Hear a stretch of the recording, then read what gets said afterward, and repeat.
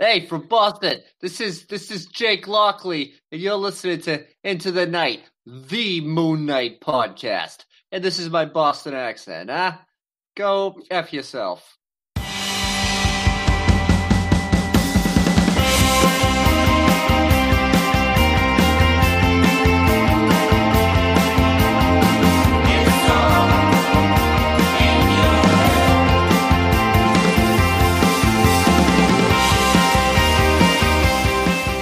Yes, welcome back, Looney listeners. You are listening to Into the Night, the Moon Knight podcast. I am pumped. I'm raring to go. I'm sitting here in Grant Mansion, and for listeners, long-time listeners, you would know that this is an Isla Ra Sessions. So welcome to episode 146.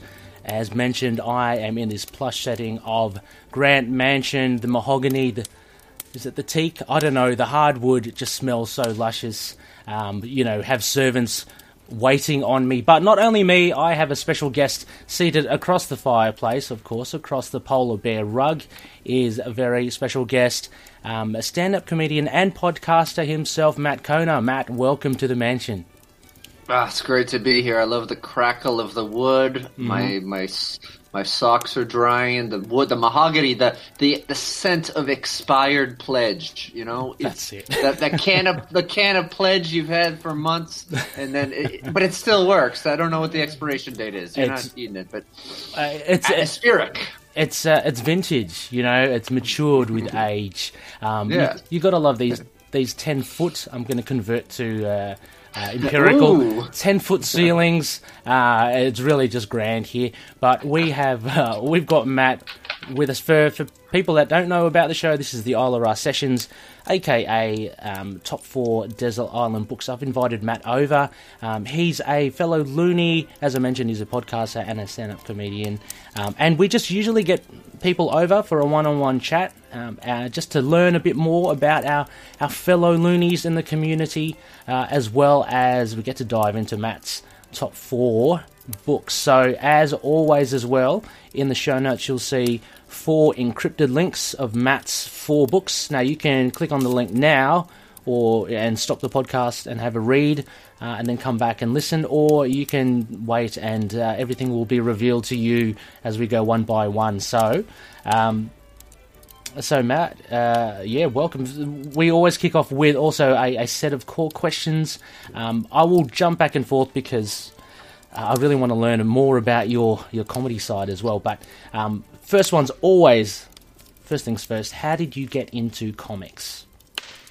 Well, I had probably from getting comics, going on trips with my parents or grandparents to the drugstore, the druggists, the pharmacies, and convenience stores. They'd have little magazine racks, and I think I used to occasionally. I remember being sick. My family. I live in Massachusetts. My family would go up to Maine, which is about an hour and a half away, and used to be a part of Massachusetts until the old Louisiana Purchase or something. No, something like that. But for you American historians, so I would, they'd sometimes bring back a comic or something for me. You know what? It started with, I think, my mom, she meant well. She brought me like a Teen Beat magazine, which shows like all those heartthrobbing 80s actors.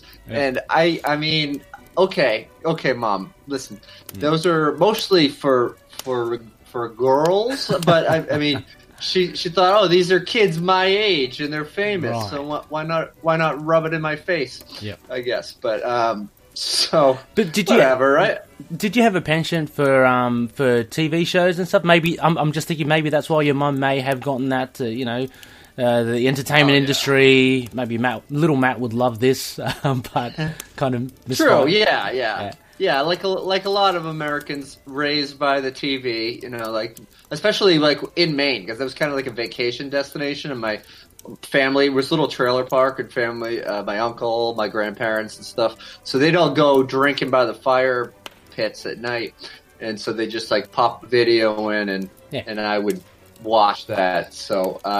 Yeah, I think one time they brought me back a What If comic book. I remember my first comic. I was thinking about including it on the list. Yep. I've rebought it a couple times, but it's What If Kraven Killed Spider-Man? Oh, that's a classic. Yeah.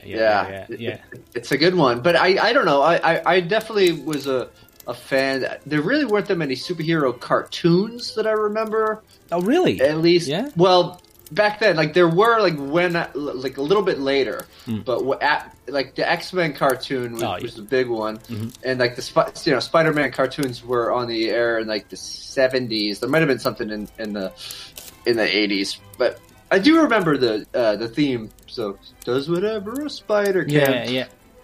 But I didn't know TV schedule, so I didn't know when I would just watch cartoons on Saturday morning and take what I could get. Yeah. Did they when you were little? Did they do reruns? They did it here. I mean, like, and right as well. I didn't have any TV schedule, but I seemed to bump into it. I think they were the 60s Marvel cartoons where they were literally like cartoon strips, but they were like moving 2D things. And they had the Hulk, they had Iron Man. They had, I think, Captain America. Did you see them as well? Or I have a vague recollection. I remember knowing about the Hulk, and I knew that Lou Ferrigno, well, I didn't maybe know him by name, had a TV show, a live-action Hulk. I also really liked the world of professional wrestling a lot when I was a youngin', and that kind of crossed over because you had Sergeant Slaughter, who was on G.I. Joes and Transformers. And I think I remember seeing those as comic books and grabbing a couple of those as well. So it's all kind of a blur. You know, the early 80s. I was born in 1982, and a lot of these TV shows, you know, the cartoons and stuff, they were from like the 60s. I don't particularly remember like the comic book strip ones, but but I know like Captain America, you would see imagery everywhere, like birthday parties and stuff, and then kind of discover it later. Well, that's a bit, I mean, like, who knows, like in Australia here, I mean, who knows what they gave as reruns. They're probably like dead and buried shows that the US would never air again, but, you know, we got them over here, so, you know. And also, you mentioned about wrestling, so you used to be a fan, are you a fan now, or...?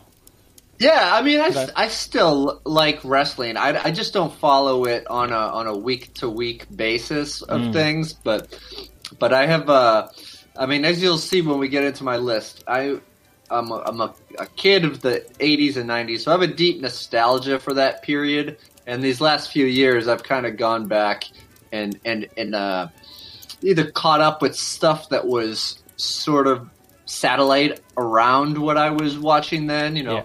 And old movies, and you know, I had the WWE network for a while, so you could just watch straight up shows from like when you know, and you know, some of it holds up better than others, but I don't know. I like that wrestling is kind of universal. It's changed with the times, but it's essentially a soap opera. It's storytelling. It's cartoony, bad versus good, and stuff like that. Yeah. I used to love it as well when I was a wee tacker, and you know, loving the kind of comics and the TV shows of superheroes as well. So, and you see a lot of comic book fans now, and comic book writers and artists, they're big wrestling fans. So there's definitely like a synergy between the two mediums. So, but yeah, I mean, I don't follow it now. I used to stay up and I used to I was that young.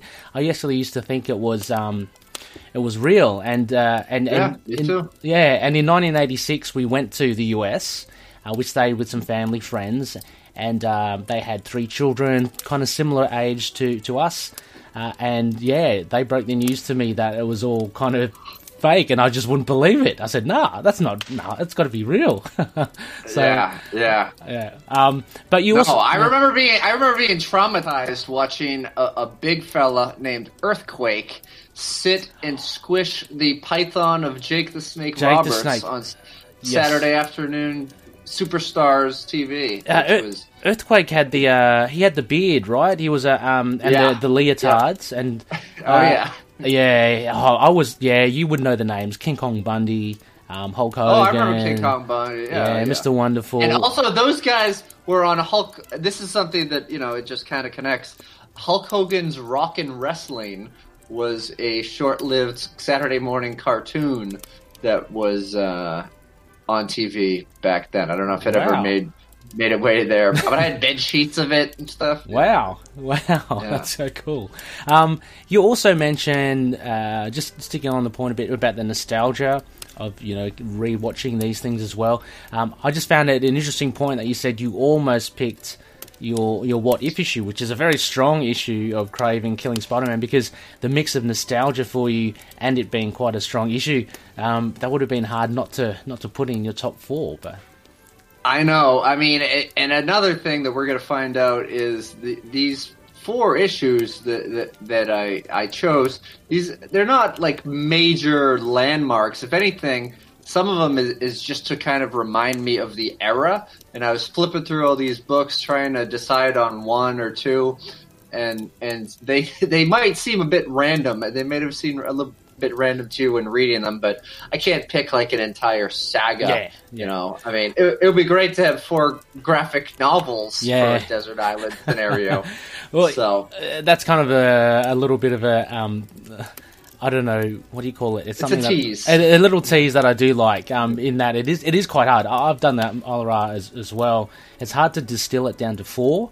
I mean the tease as in teasing the guests, because it is hard to come down with 4. I'm very interested. I mean, we will get to really find out more about and why you chose these ones. Not to say they're bad; they're really good. But everyone has their own story to them, and everyone has their own kind of link to it. So.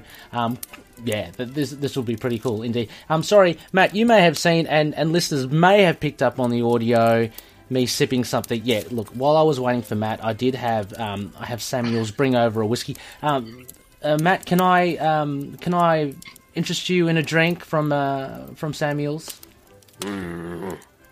Sure, Samuel's. Can you make me a Tom Collins extra ice? Yes, Samuel's. Did you hear? Samuel's was just waiting in the shadows there for us. I've streamlined it now. I no longer have to ring the bell. Samuel's is just there behind the curtains. You probably saw his feet under the. Yeah. So what was that? What was that drink that you said? So it's a Tom Collins, which it's kind of a cop-out drink because you make it with Tom Collins mix, and and I think you can interchange vodka or something else, but I don't know. I remember when I was first dabbling in illegal underage drinking, I was introduced to this drink, and I quite liked it. And later, I had a friend in school whose name was Tom Collins. That probably predated it. So I thought, oh, that's cool. My old buddy, he moved away, and now I'm paying tribute to him by getting drunk at the age of 17, sleeping over at my friend's house, watching movies. Yeah. Oh, interesting. Well, it is a very distinct drink. It's kind of citrusy. Yeah. Okay, if that helps you, Samuel's. Yep, Samuel's seems to. We've got a pretty big butler's pantry over here, Matt. So, Samuel's a round of Tommy Colinos for Matt. Thank you, Samuel's. Off he goes. He'll be back with that very soon, Matt, as well. Sorry about that break. Anyway, so I want to actually just a little bit further, Matt, about your comic. Getting into comics. So you mentioned that your mum brought you some comics, one of them being the What If. So kind of lead us in. Where did it go from there? How else did you kind of explore different publishers, titles, and stuff?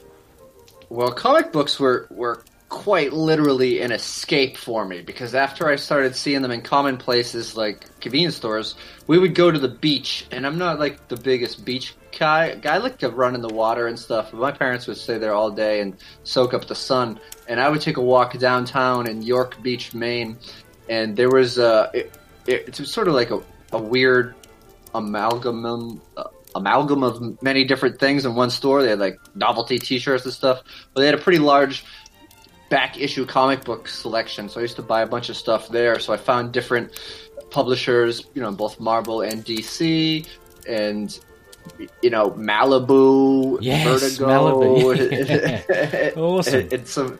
And of course Archie. I went through a really good Archie phase. Yeah, Do you still like Archie? Cool. Because it's pretty popular now still. Yeah, I haven't read much new Archie, but when I go to comic book stores, I spend a sizable time in the bins and getting deep in the bins. And I picked up an old Betty and Veronica little short stack book. Is it a digest? Yeah, digest. That's what it is. Right. And so I enjoyed that. I read that a while back, and I mean, the way that Archie is kind of modernized is great with like not just like the Riverdale show, which I've only seen a little bit of, but Archie versus Predator. I read that one actually. Like that. It's really weird. Yeah, I know. But yeah, okay. So Archie's pretty. I'm really jealous of those bins that you guys have, and it must be such a great resource to pick up all the older titles, like you say as well. Yeah. But DC and Marvel, it's kind of, I didn't really have an allegiance towards either one of them. I mean, Batman, when the movie came out in I think 1989, that was awesome. I loved trading cards and stuff like that too. But I was sort of at the mercy, like when I went home, to what issues were available in the stores near me. And luckily, even though I lived in this tiny little small town, there was like a comic book and trading card shop that opened up that I would just go to all the time, and I would just pick what I liked, but I judge from the cover, and then you kind of get into something. Because I was about to ask, and is it the art that kind of drew you in, or was it something that kind of were you in that mindset of I want to just try something different, like I want to take a risk and say check out Alpha Flight or something, like that. Is that how you kind of landed on it? But it's more so the comic book cover, right?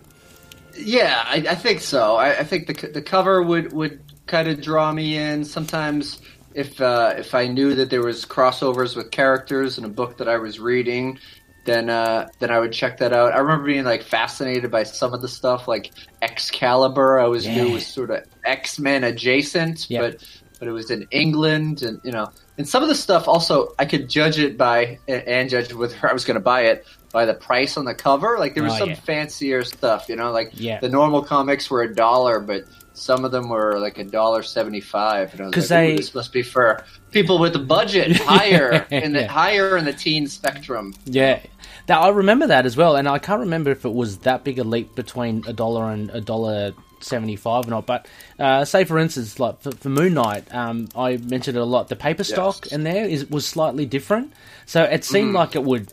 Well, and it has hold up a lot longer over time, because the main comics had this kind of cheapy, I don't know, the pages would soak in the ink, and and if you had too much oil in your finger, which I always do. You smudge it. Me too.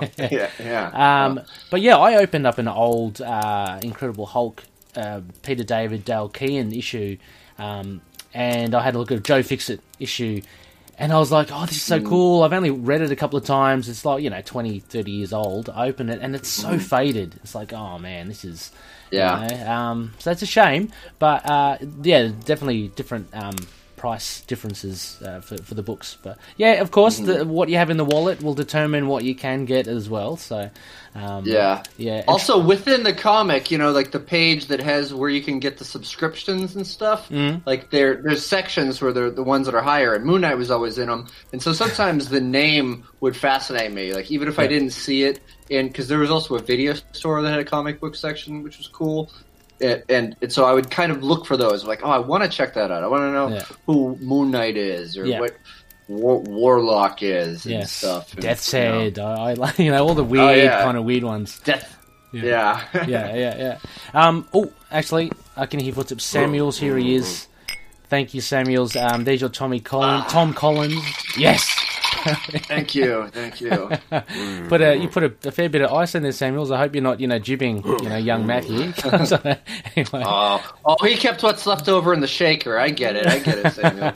That's okay, Samuel. You and Netta, it is a Friday, Saturday night. Have a tipple yourself. Thank you very much. Well, okay, Matt. Well, actually, I just want to jump now to one of the other core questions that we usually ask, and it depends on the guest. For you, I thought it would be interesting. we know, and I introduced you as also a podcaster as well. You're actually one of the co-hosts on one of my favourite podcasts. A big shout out to the Quantum Zone, a Quasar podcast. So that's on Capes and Lunatic Sidekicks. But apart from being a podcaster, Matt, you're also a stand-up comedian, which, my gosh, it just kind of floors me, because that's one of the most terrifying things I can think of. How did you get into stand-up? Well, I got into stand-up, kind of backed myself into it. I've always been a bit of a wise guy, and I always like to. I was never really the class clown. I was always the head writer for the class clown. Oh, right. I would be back at the back of the classroom. I'd think of something funny, and I'd be like, "Hey, Pooh," and make him laugh or get him in trouble, or just next to me. Occasionally, I'd throw a line out if I couldn't resist. And there's just like a short one. Speaking of bad print and fading, we would have these Xerox sheets, these photocopies that were like almost unreadable. And so I had a teacher who was reading from this once, and it was a teacher that I didn't really get along with. And she's like, and then they signed the I can't read this. And I just said, sound it out.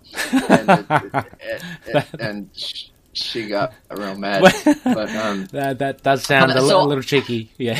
Yeah. So I was always a funny, affable guy, I think, and make it. I love pranks and cracking my friends up, just being silly. So later on, I started getting into punk rock music, and I had a lot of friends who were in bands, and these bands started to tour around and see the world, and they would just ask me to go as a roadie, and I was like, I don't know anything about. I can't tune a guitar. I can't do anything.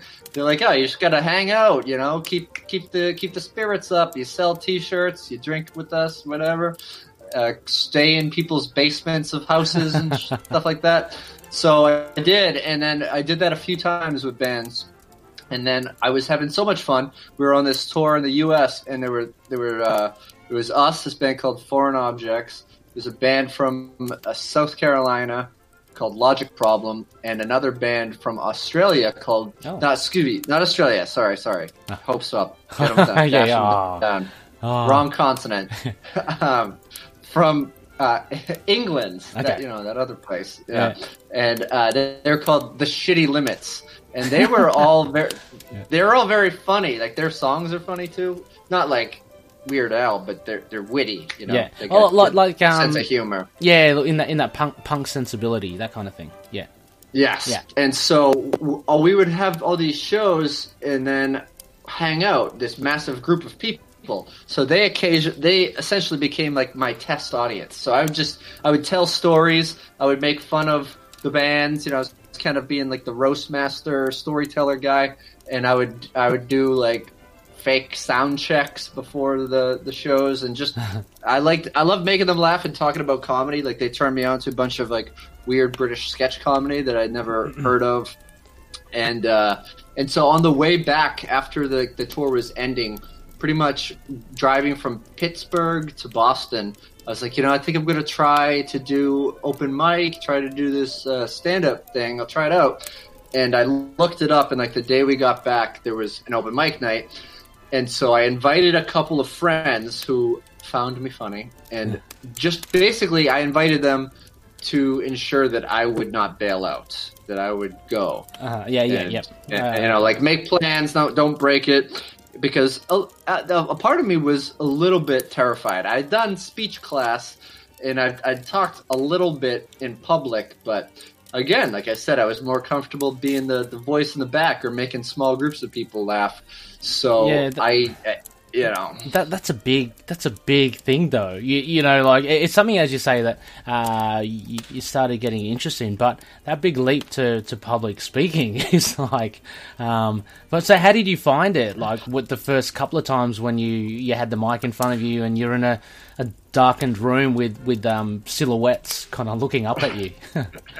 Well, I mean, public speaking for the very first time was in college when I did a very personal story in speech class, and that was kind of terrifying, but it went well. Yeah. But it wasn't like a funny story. There was a couple parts that had tension-breaking comedy moments in it, but so that kind of prepared me for it. Also, the fact that open mics have sometimes 50 comedians, so it depends on where you go and the time limit you're allotted.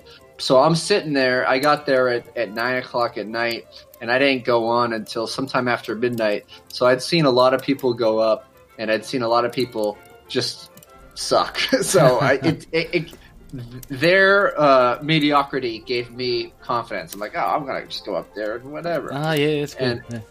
And part of what I was doing my very first time on stage could be construed as anti-comedy. So sort of like I was telling jokes that were so unfunny that they were funny in my head. Like really, really dry? Is that it then? Or? Kinda. So like here's an example, or like maybe like more clever than they ought to be. Mm-hmm. So you said I could use a curse word? Of course. Here? Oh, okay, don't worry. Okay. Phil has sprayed this show with plenty. So yeah. Which is odd because the Quantum Zone, we have a no cursing bylaws, but yeah.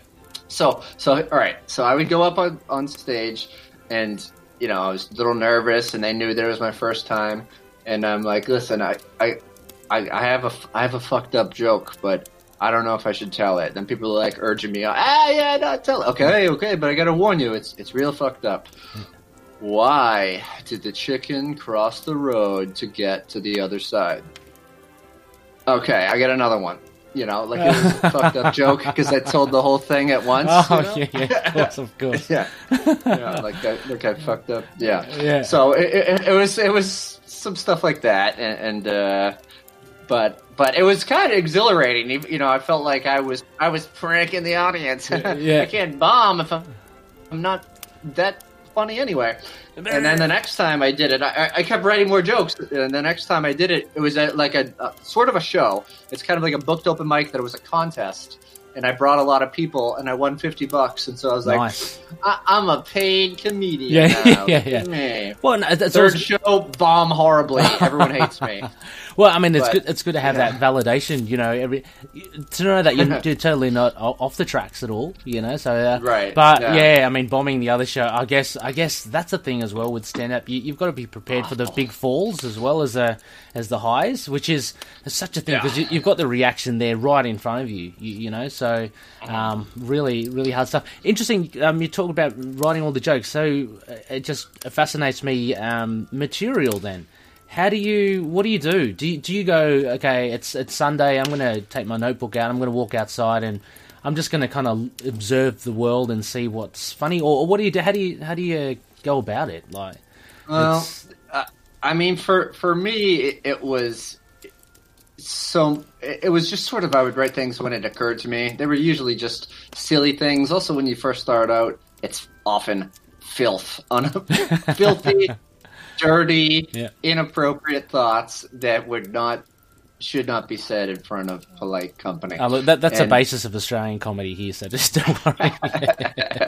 Yeah. No, I watched a set of mine someone posted on Facebook. You get memories pop up from 10 years ago. Mm-hmm. And I had my wife, who is a comedian as well, watch that. And she's like, this is disgusting. And I was like, yeah, I know, but it's funny, right? I mean, it's filthy. Yeah, okay. Yeah. But... So, I mean, sometimes I would later get into stories of things that happened to me. And I remember once on the way to a show, something happened to me, like an encounter with a crazy homeless guy on a train. Oh. And I was like, wow, this story basically came to me fully born. Yeah. And so I did it at the open mic, and it became sort of like a signature bit. Like I just kept adding to it and kind of finding the beats and the rhythm to it, and adding little asides, and that became like this real breakthrough joke, which helped me a lot early on. Make people laugh with like a big solid closing bit that was sort of hard to follow.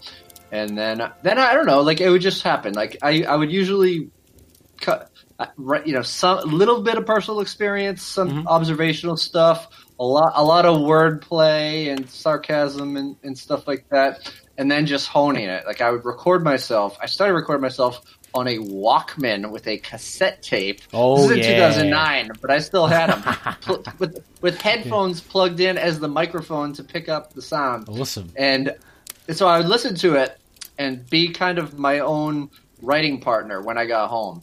I would sit down with a beer or something else and then listen to it and analyze it and add and subtract things and critique how many times I say like or but or try to trim the fat, because you don't know what the hell you're saying when you're on stage and you don't realize these bad habits and tics you have. Yeah. So that became something that I would really harp on and try to get it together. Are they kind of club owners and stuff? Are they strict on certain? Like, are you limited by certain parameters that they say, look, just don't go there? Oh, obviously taboo subjects. Yeah, okay.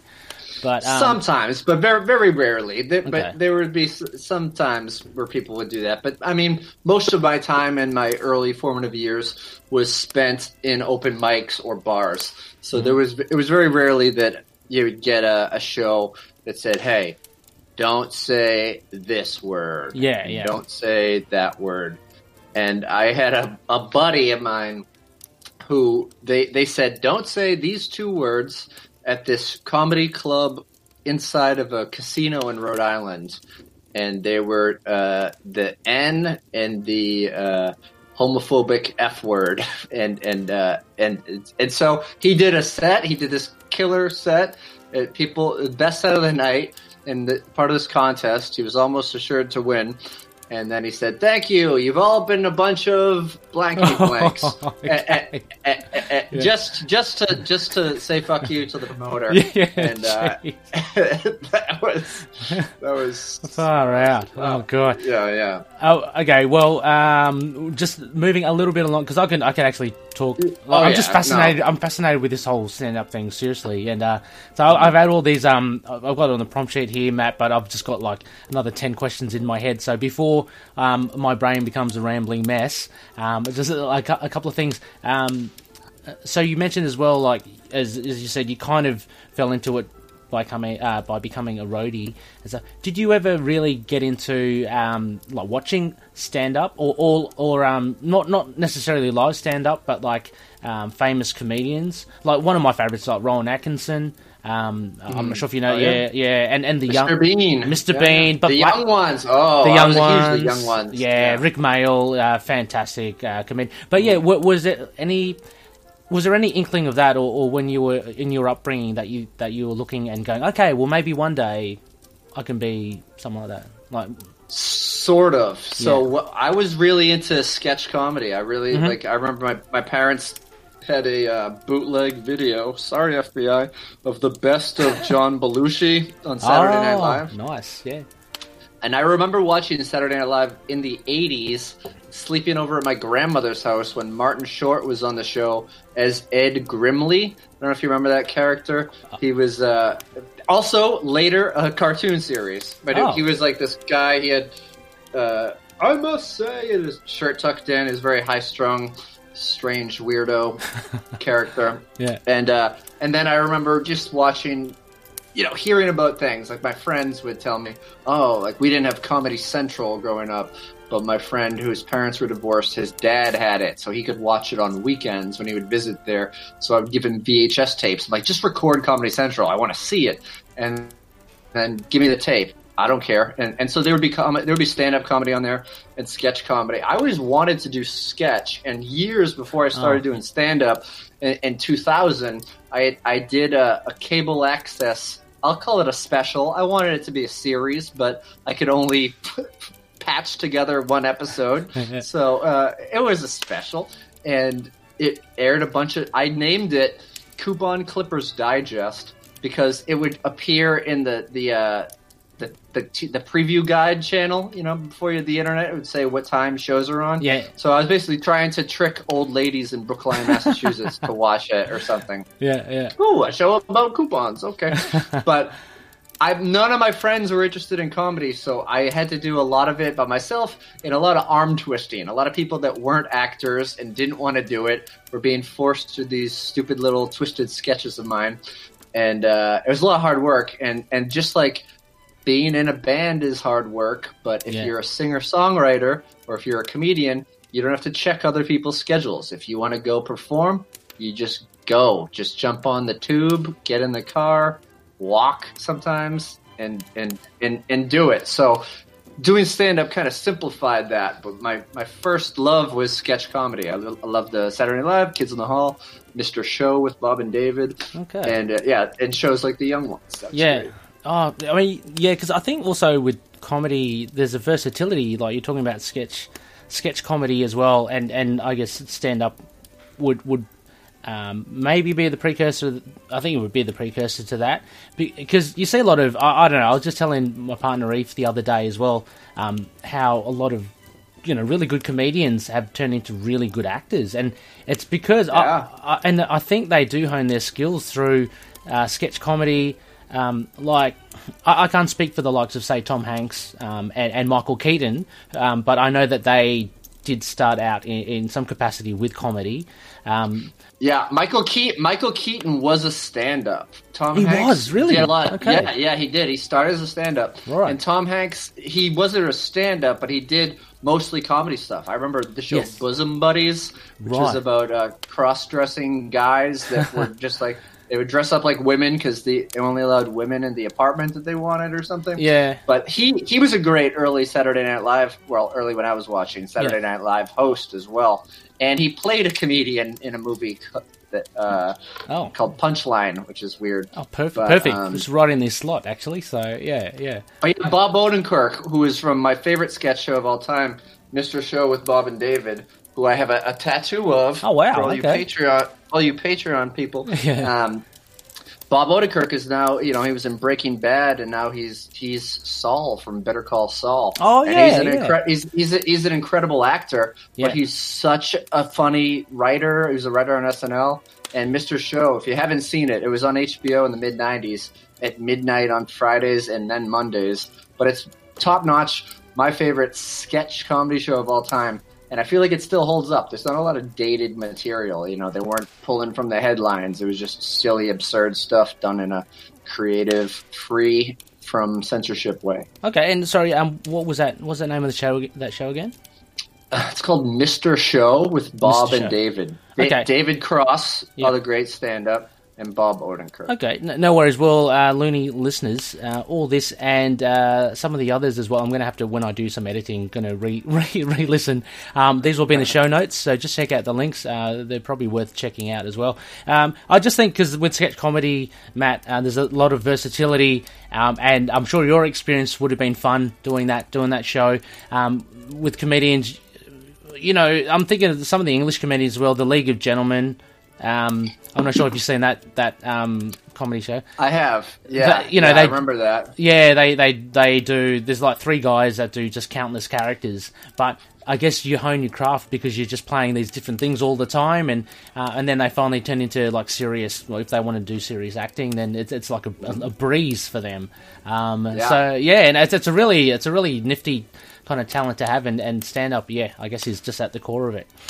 Well, moving just along here before we get into your Desert Island books, just a few more things on comics. Going back to the comics, Matt. Actually, comics and well, hang on, hold on, and podcasting. So, apart from the Quantum Zone, the Quasar podcast, which is a fantastic, we'll get into that just a little bit. But you used to host a couple of other podcasts as well. So, the likes of Comics Coming Up and Backstage at the Naked Comedy Show. So one comic based, I'm assuming that's comic book based, and another more on stand up, yeah? So yes and no, because comics Coming Up was about stand up comics, and sometimes people they call them comics or comedians, but it was always something because I have done this show. It's been a podcast, and I kind of formulated it into a showcase too. And so I have done it at comic book conventions and felt like I was totally false advertising to people. because and then I stopped doing the podcast. It still exists. Yeah. If you search Apple Podcasts or whatever, it's still there, and it's on my website, mattkona.com, which I do not update. But so I was really interested. I'm going to say this was the first comedy podcast in Boston. Now there's a ton of them, and a lot of podcasts are very nuanced now. This was just me talking to comics. I didn't think it was like an inside the actor studio thing. I'd love to hear people's backstories. I mean, we're talking so much about me starting out, so I would love to. There's so many colorful characters that I met in the comedy scene. So I would interview them and sort of give them a platform so I could pick their brain, how they got into it, horror stories of bad gigs. Nice. And so many stories, I'd imagine. Yeah. Oh yeah. So I had a great time doing it. The only reason I stopped doing it was because my buddy who was recording it was driving like over an hour every week to do it, and there was no pay, and I felt bad. And also I was losing out on doing gigs to do these podcasts because I was sort of balancing it between work, and I couldn't do it from home. I could, so I'm thinking I should bring it back now and do like Get Vocal or Zoom it or something.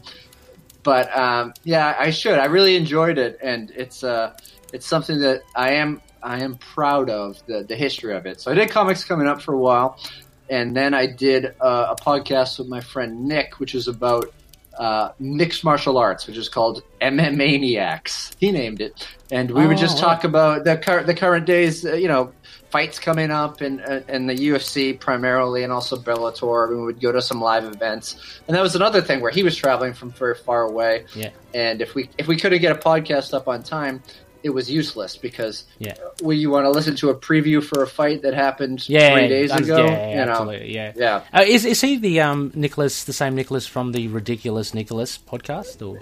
He is. Right. He is. Yeah, okay. Yeah. Cool. He's an eccentric character. Yeah. Nice. Wow, you know that podcast? Wow. I've been doing my research. Yeah. But so we did that, and then backstage of the Naked Comedy Showcase is just me talking to comedians. So there's a show that happens every first Thursday of the month at a club called Improv Boston, where comedians do stand up without any clothes. It's not just a clever name. It's not Naked Truth or anything. Yeah. They're just naked, and so it's a weird show. And so we have this podcast that happens backstage. Yeah. It's actually in a separate room to pull the curtain back. But it's me and Nick was the producer of it early on. We've had a couple different ones, and we're just talking and chopping it up a little bit and shooting the shit about why you would want to tell jokes naked. Yeah. We talk to the people who have never done it, and then they do their set. They come back and we're like, "How was it?" And cool. It's usually the same answer. No one says that was terrible. I'm never doing that again. Yeah, but it's a good time, and just getting a group of comics together. It's amazing energy to me because it's very inspirational and sometimes makes me creative. I think I'm pretty funny off the cuff, and sometimes you need other comics to play with to bring that up out of you. And so because we're under quarantine, at the time we're listening to this, maybe things are fine, but probably they're not. Yeah. So I listened. I just edited together a 2.5 hour best of, and they're normally about 90 minutes each. And I had so much fun listening to some of these old conversations. So yeah. Oh no, look, absolutely. And again, these will be in the channels. Loonies, I urge you to give this a listen. It's a lot of fun. I can imagine it's just exhilarating. It just sounds like it's an exhilarating kind of experience. Just that next level of performing, but just performing in the nuds. So you don't have to worry about your outfit. Yeah, that's it. Yeah, you don't have to iron anything. So also. Looking at, so just bouncing then to your most current podcast, besides, of course, the Scarlet Spider, Ultimate Spider cast, which Matt and I also helped to co-host with Phil, good friend of the show. But the Quantum Zone, the Quasar podcast, it probably says it on the tin there, Matt, but for listeners that don't know, how would you describe the show, the co-hosts, the format that you do, which is quite different, and what it is you cover? All right, so the Quantum Zone came together because I became obsessed with Quasar again. He was someone I was vaguely aware of in the 90s. Yeah. But I was with my wife and her sister who was visiting from Israel, walking around downtown Salem, and I found this real cool comic store. They had 25-cent bins, and I found a ton of Quasar, and I fell in love, and I got on Twitter, and I found Phil, and Phil's like, I want to start a podcast about this. I was like, I do too. Let's do it. I don't know how technology works. But what is it about Quasar then? Like, what is it? How do you pinpoint it? What really kind of attracted? Like, why Quasar? Not that he's a bad character. I love the character as well, but just it's very obscure.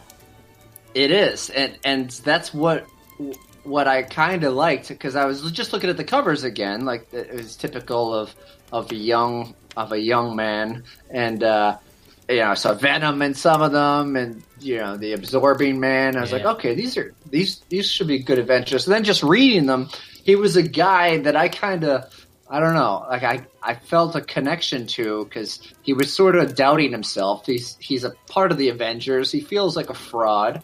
He's been given this responsibility. He's starting a business. He doesn't know what's happening. He's just hiring people randomly with no qualifications because they were attacked by a even more bizarre villain, and stuff like that. And I thought, wow, like I really loved like the writing. I thought it was clever and a good balance of cosmic Earth stuff, humor, and I felt like it had a lot of heart. And I was like, why don't people know about this? Like, why did this fall between the cracks? I know there was millions of books in the 90s, so maybe that's why, but I don't know. I just got real into it, and it was great.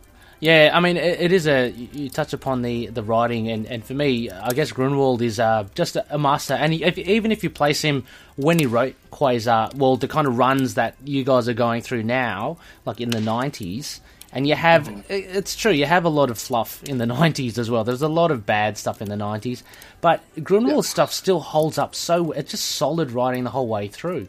I kind of fell into Quasar because of the crossovers. Basically Operation Galactic Storm. I was collecting Avengers, and I think I was collecting a bit of Thor as well. So anyway, I had to be a completionist, so buying all the parts, I had to buy some Quasar, and I really liked his stuff. But then returning to him as well, just with an older perspective, I just respect the writing a whole lot more, and the art is really solid. So it's just one of those happy accidents, which I think is really cool. And so yourself, as you mentioned, you approached Phil, who's a man of like 1,000 shows himself. He's podcasting somewhere as we speak. I would not be surprised as well. And the master of the Quantum Zone himself, Will Allred. Yeah. So this guy, oh man, he's like, it's funny, because I really I want to fanboy out about him, because he has this. It's quantumzone.net. Yeah. And on it's, the .org, it's an isn't amazing, it? .org. Sorry, quantumzone.org. So quantumzone. Edit that out. Yeah. All right, Samuel, clean up my mess. Yeah, come on, Samuel. Come on, chop. Another Tom Collins. Okay. So Will, he's a brilliant mind. He's in Arkansas. He's got this completely bananas encyclopedia of Quasar knowledge and all the connections. And we found him also on Twitter. We just found each other. None of us have ever met in real life.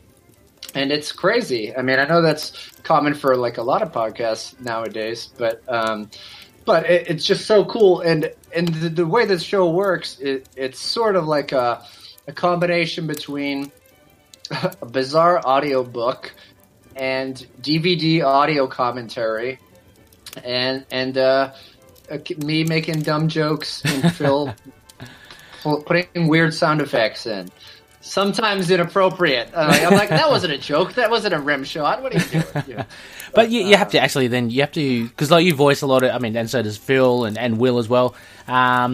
and I'm following Phil as well. You do put a lot of panache in your voices as well. So there's some acting there coming through with the Hercules and the Kid Reaper, Bunky. Kid Reaper, very bizarre little character there. I tell you, so it's actually a double-edged sword, that show as well, because if you don't have the comic, then listening to you guys is, as you say, like an audio book, and there's a bit of commentary.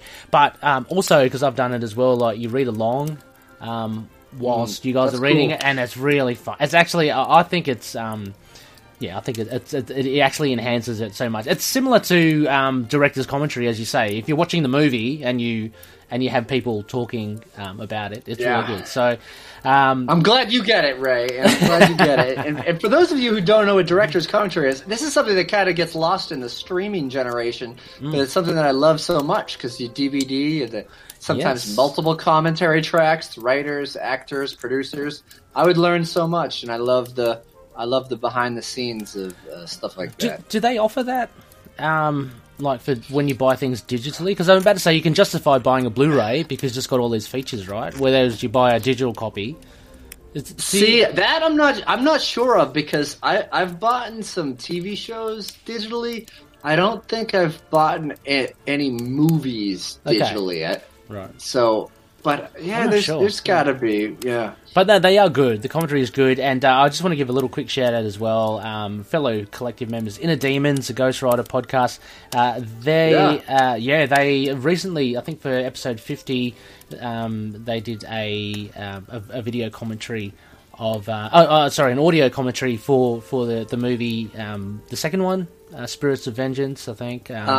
Cool. That classic with Nick Cage. So, yeah. But anyway, Looney's... sorry? Yeah.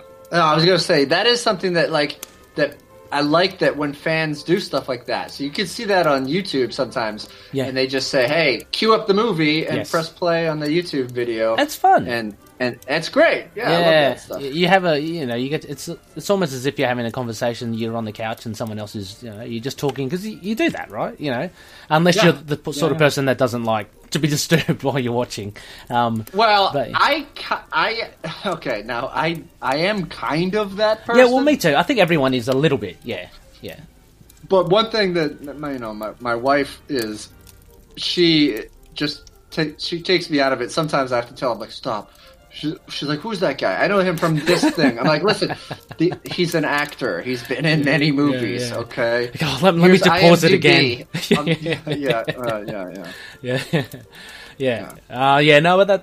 That's, for your wife, though, I'm sure that's endearing, right? So, yes, no. She's very sweet, but yeah, absolutely. Look, just I guess before we wrap up and we head off to another location, as is the usual. So, I'm hoping your Tom Collins is filling up your belly quite well. The final core question that we always ask is how did you get introduced to Moon Knight? Like, whether or not you collect it ongoing or not, I mean, of the character. So what was your first experience with him?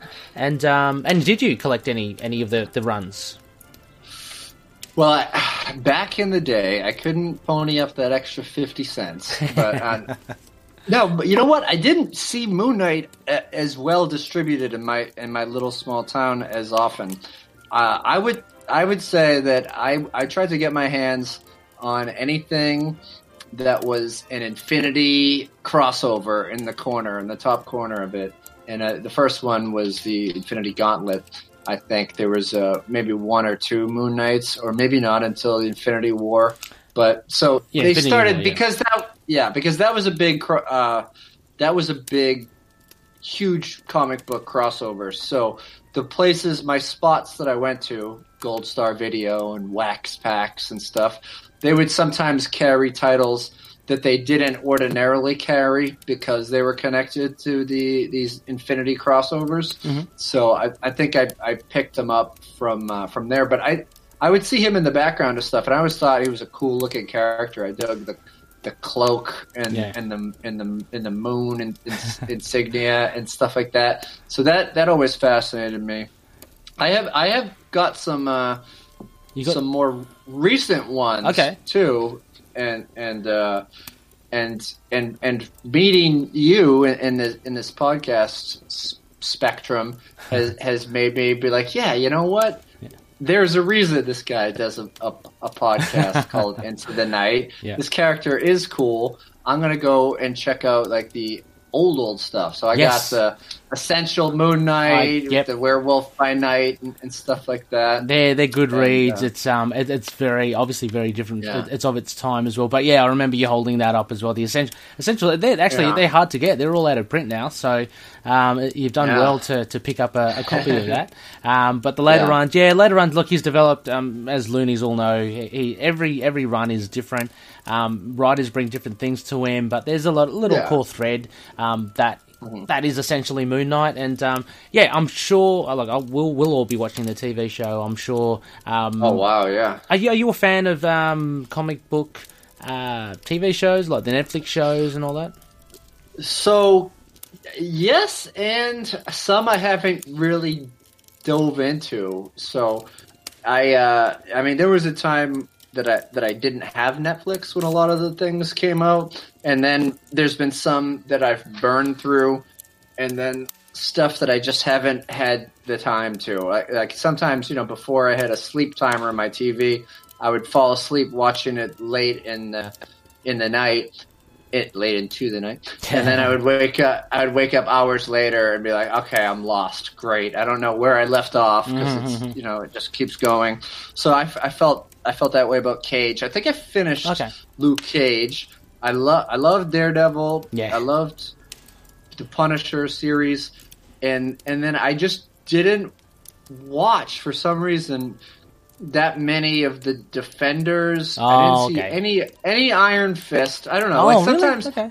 I don't know. Like I think I tried to start it, but I never really read that character. I as a kid, so I wasn't like as urgent to it. And now I'm just kind of take it for granted that they exist on Netflix, so I could go and watch them. I really like the Jessica Jones series too, and I know there's kind of an interconnection, and it culminated in the Defenders. I think it also one thing that kind of overwhelms me is like, oh wait, now I need to watch all of Iron Fist before I watch the Defenders or something. There is that, and so. Yeah. So that kind of backburnered it for me. Yeah. I mean, but as you say, they're still there and you can always pick them up. But they are worth watching, I'd say. Like, despite what you hear about, like, unfortunately, Iron Fist got such bad, like, backlash from fans online, just dissing it, in the lead up to it, during it and stuff. And admittedly, Scott Buck has done not the, like, he kind of butchered the Inhumans a little, and he did Iron Fist. I thought Iron Fist was fine season 1, and season 2 was really good. So no, definitely worth watching. But look, we're all chomping to the bits for maybe 2022. I think when Moon Knight hits. God, man, it's going to be crazy. This podcast is just going to go haywire with that. So, quick little side note: there was a superhero series that I loved in the 90s. And that was the original The Flash series. Yes, did John Wesley Shipp. Yep, I love that show. I loved it. That actually, I have the collection on DVD. Oh, you do? Which I've owned twice. Wow. I sold a bunch of my stuff, and then I was like, I shouldn't have sold that one. I need that back. So I got it. That lasted only 1 or 2 seasons, right? It seemed like I believe so. Yeah. But that was also a time where seasons were much longer. Yes. So they weren't like your 10-episode Netflix season. Yeah. And the first episode is a movie. It's basically a movie too. Yeah. It's really dark and it kind of has vibes. It's kind of a cross between the Tim Burton Batman and very much so. Dick Tracy, and it was very much of that time because you have like darkness but bright colors and the colors were just like I watched I think one recently, and it's like, oh man, this is definitely of its of the era. But there's a lot of dated stuff in it. Watching it back, but that suit was awesome. It's got I loved it. Yeah, it looked like suede and stuff. But yeah. And he was the dad from the Neverending Story 2. And, was he? Okay. He was, yeah. I just know he later... I loved it. Yeah, no, it was fantastic. And, Yeah, I don't. I tried to watch the CW Flash, the latest one. I think I got through season 1 and a bit of season 2. I didn't not like it. It was just that obviously we're spoiled for choice now these days. And there's just so much out there. But I do remember having very fond memories of The Flash. And actually, I was thinking back in that day, yeah, man, I've got to start collecting The Flash. It actually drew me to the character because it was so cool, a show. That was a book that when I kind of went in and out of reading comic books in my later years or early 20s and stuff. Yeah. The Flash brought me back because my roommate was reading it. And I was like, nice. I'm going to dig into that. Yeah. Well, speaking of reading books, Matt, I think it's... How are you going with your Tom Collins? It's all good. Warm and Fuzzies. You got the Warm and Fuzzies? Excellent. Yeah. I'm starting to feel it. Yeah. Well, how about you? Just follow me. Just over here. We'll go out of this. What is this family room or whatever it is? I don't know. The den. The den. Yeah. Sorry, the den. That was it. And as we're walking down this corridor, you can see some armor here. Not your typical Knight armor. This is the Moon Knight adamantium armor from the Mark Spector Moon Knight run. There's the carbonadium armor from Vengeance of the Moon Knight. Just open this door. And here we are with the worship room. Temple of Khonshu, the Khonshu room. I'm just going to summon Khonshu. Yes, please, genuflect. Neil. Just going to summon old Khonshu, old K-Man, and he's going to teleport us to our next location. So, Loonies, we're going to head off to another location. Let me just... Khonshu, are you there?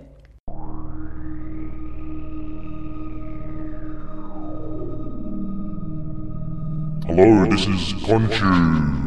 What do you want this time? Hi, Khonshu. Yeah, it's me, Ray. Look, I'm here with Matt. Hi, Matt. Matt, say hello to Khonshu. Hi, Khonshu. Thanks for having me. Yeah, Matt's a big fan. He's very devout. He loves your stuff. He loves your work. Anyway, Khonshu, can you please teleport us to our first location? We've got a couple of books. We got 4 books of Matt's to cover. Well, I suppose it is. I suppose I can do that. You really do ask a lot of me, Ray, sometimes. I'm sorry, Khonshu. Look, this will be the last one, I swear.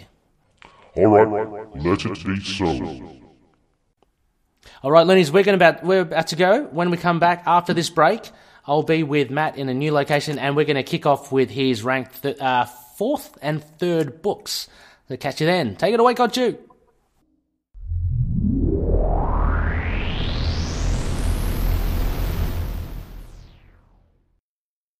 Hey there. I'm sure you know about the Capes and Lunatics podcast, but have you heard about the Capes and Lunatics Sidekicks podcast? It's a fun home for classic and new reviews of just about everything. We have the Ultimate Spider-Cast, where we cover everything Spider-Man. The Quantum Zone, where we talk the classic Marvel character Quasar and do deep dives on the cosmic side of Marvel. We also have Comic Capers, where we cover everything old and new in comics. Could be anything, any company, any decade.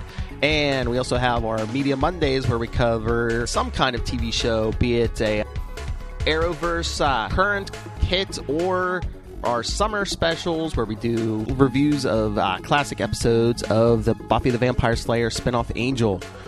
So, if you're a fan of pop culture and media, you should really check it out.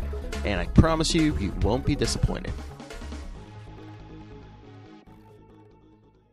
Hi, this is Dave. And I'm Stu, and we're from the Signal of Doom. We're proud members of the Collective, and you're listening to Into the Night, a Moon Knight podcast.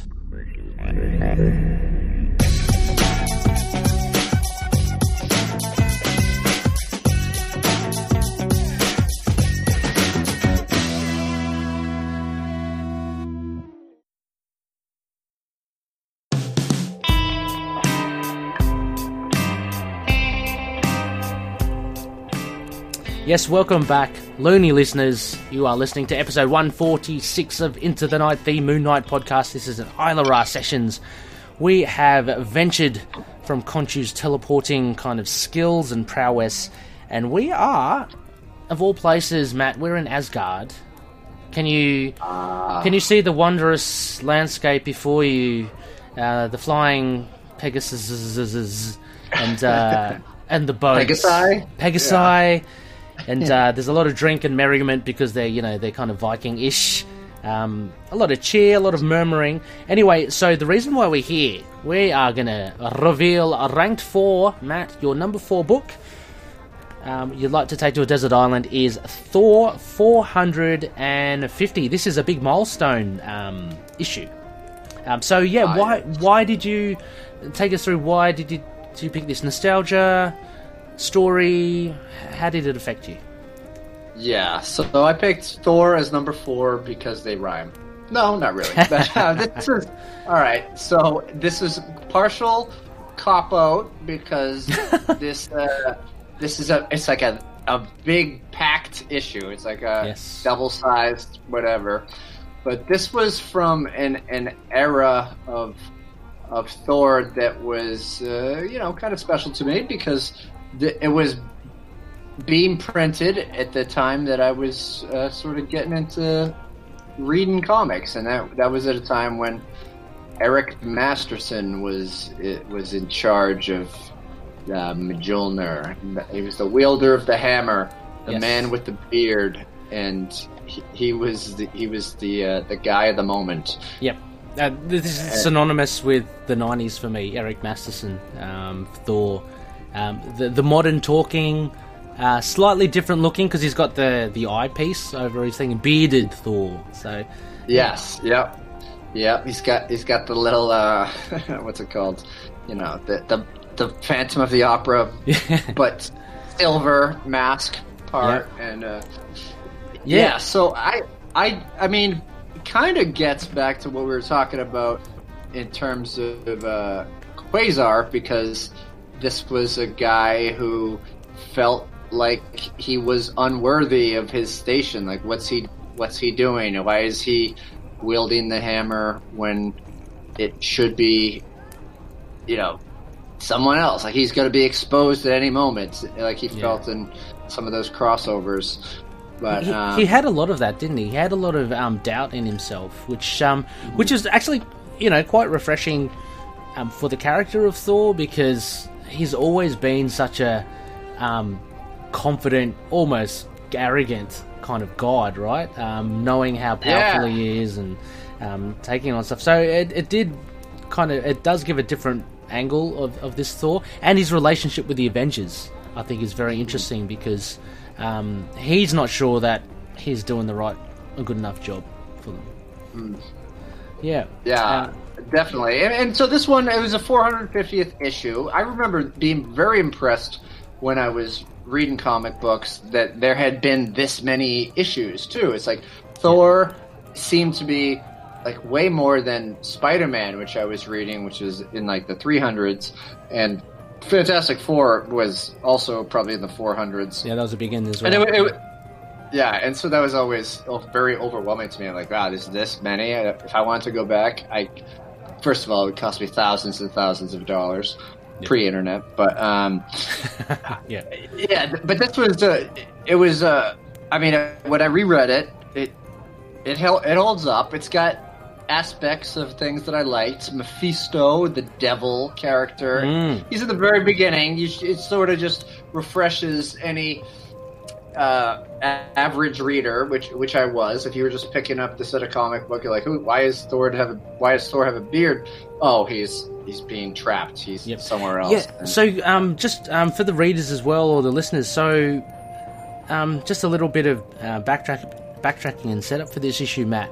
So the real Thor is in hell? Is that the idea? The real Thor is trapped, and that's why Eric Masterson has got the hammer. So he's not really the true Thor, but he's got all the attributes, right? Right. Yeah. Okay. So Odin's it doesn't say hell, or how they normally spell hell or refer to it. It just says the sweltering gloom, the eternal home of Mephisto, and where do you think that is? Exactly. Yeah, no, Mephisto's great. I mean, I think he's being reused now as well in a lot of current comics, but he's always good. He was incapacitated in the Damnation run, which we've covered. It was a couple of years ago, I think, with Doctor Strange. He was imprisoned in Las Vegas. That's still been touched upon by Ed Brisson in the recent runs of Ghost Rider and stuff, and I think he's and Jason Aaron, and I think he's coming out now. So Mephisto. So yeah, always a great villain. But this is what I loved reading this, and this issue comprises three big story. One main big story and two other kind of backup stories. I like the last one. I'm not sure if that what is he, the Blood Axe or something? I wonder if he actually eventuated. Well, it's kind of I guess this may be the introduction to Blood Axe, but when Thor comes back and Eric Masterson becomes Thunderstrike, Blood Axe is a constant foil of his. Okay. So he's sort of the big bad guy that keeps popping up. I think Thunderstrike went maybe a little under 20 issues, but Blood Axe is very present. So this is sort of, you see the early days of Blood Axe, and he's sort of dictated by this axe and chain he has. He doesn't really know. He's sort of giving it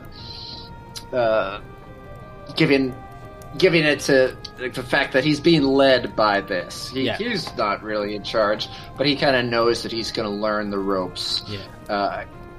There's a word that I'm just blanking on. I was going to say culpability or something. But, I mean, he also embraces it as well. I mean, he decks him out with it. He decks himself out with a new costume. He really gets into the whole vibe. So so that's the third story. I found that was quite cool. It was a nice, short and sharp. But back to the main story. So, kind of, I guess, in a nutshell, there's like war in Asgard. Heimdall has taken or usurped, I guess, the rule of Asgard. I think the Asgardians, I believe they think that he's done that like legally or whatever, but I think Eric Masterson knows that there's some sort of underhanded scheme happening. Odin is not in his Odin sleep. He's actually trapped in his sleep. There are some big players here. Karnilla, who I've read some old classic Thor. It's really cool to see her back here, because I've always been more familiar with the Enchantress, and she's here as well, a big Thor villain. But Karnilla's here as well. You have Ulik, the troll. You have all these other trolls, and then you have this cool SWAT squad, Matt, which are Stone and Code Blue. Is that what they're called? Code Blue. Right. And I just like their kind of brazenness. Like, they're up against trolls and stuff, and Stone's like, no, just treat them like any other perp, just keep on shooting, and, we're going to take them in. Can you imagine, you're on a rainbow bridge, you've got these weird-looking creatures coming at you. But anyway, and the funny bit here I found was when Stone meets up with Ulik, and they're on that the Well of Eternal Tears, they're on the edge there, and Ulik thinks like he's hanging off the ledge and just kill me, just get it over and done with. Stone's going, you think this is about vengeance? No, I'm arresting you. It's like, you're thinking, what? Like, arresting a troll? Right. Yeah, it's almost like a reverse of the fish out of water aspect of the first Thor movie, because you got all these guys from America coming to Asgard, and a little bit of hijinks. Yeah. So do you know what kind of what eventuates with this? Because we're kind of left hanging a bit. There's the end bit where Karnilla and some old dude, is it Odin, are laughing at each other, drinking wine. Yeah, well, that's what it is. It's Odin, but is it really Odin? Is there some mysticism? Is he being led along or something like that? Which I believe that's how it concludes. Like, Odin was being manipulated, and eventually Thor comes back. I mean, there's a lot of sometimes some of these stories in the 90s, especially, I'm figuring out now with my wiser eyes, they were a little bit perpetrated, or I don't know. They seem like overly complicated, as we'll get convoluted. In the Superman issue I chose a little bit later. Yeah. We'll sort of get into that as well. And but I remember, I don't know, the getting back to regular Thor was a bit complicated. I don't remember all the details off the top of my head. Yeah. But it's well done. There's just a lot of you had to be paying attention to the many issues leading up to it. Is that just around the corner from this, from 450, or is it edging more towards? Because you'd think like a milestone issue would have some massive reveal. Maybe is it the 500? I don't know. Well, when does Real Thor come back? I mean, like you just said, you didn't know off the top of your head, but I mean, is it closest to this, maybe, or? I believe it's close. I think it's within the next couple of months or issues. Okay. Oh, okay. It's a few more issues to go. Okay. Yeah. Okay. Because I feel like Thunderstrike came up a little bit around this time too. But did you ever collect Thunderstrike? I never collected Thunderstrike, but I know of his aesthetic. I have tracked them down since, right. But I feel like I might have got I definitely bought the first issue because that was always pretty cool to get a number one, especially if it had a little bit of a hologram or a prism cover, which I believe it did. It's a no-brainer. You just go grab it. In the 90s, it's like, man, this is going to set me up for my retirement fund. I'm going to get these hologram issues. I'm going to get these embossed covers. Little did we know. But anyway, no, they're still fun to have. I mean, and again, we'll reveal there's another issue that Matt has chosen that does have a holographic cover, which is pretty fun. So Thunderstrike came out in June of '93, and this era of Thor is September of '92. So okay. I guess 6 months or so. Yeah. About 6 issues. Another whole arc in today's standards, and then we'll get something happening. Right. Okay, right. Look, I don't know about you, Matt. The teleporting and being here in this banquet hall has made me a little parched again. I don't know if you want a bit of a look. I can see Volstagg right next to us. Hello, Volstagg. You're looking rather larger girth. I don't know. Do you want to have another drink here, Matt? Sure, I'll take another one. Okay, I think I see the. Oh, it's not the bar. That's Odin. Hi, Odin. Are you tending bar? Are you? Okay. How many? Ooh, I feel like I should change my drink. Get like a nectar or something. Get a nectar. Get some mead. If Matt and I were about to get some mead, a flagon of mead each, Odin, how many shackles should I give you? As many as are needed. Oh, okay, fine. Okay, we'll go for that then. Thank you. That'll be great. Love your work.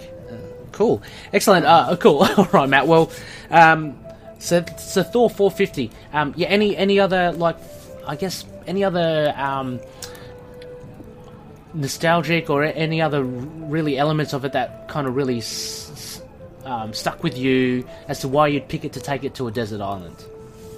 Well, I think after reading old 70s and 80s Thor too, I like that this kind of the worlds of Asgard is very similar to what you would see in those issues, matched up with Eric Masterson. I think I have a newer level of appreciation for both the worlds that they're kind of jamming together. So I think that's why I might enjoy it a little bit on the old desert island.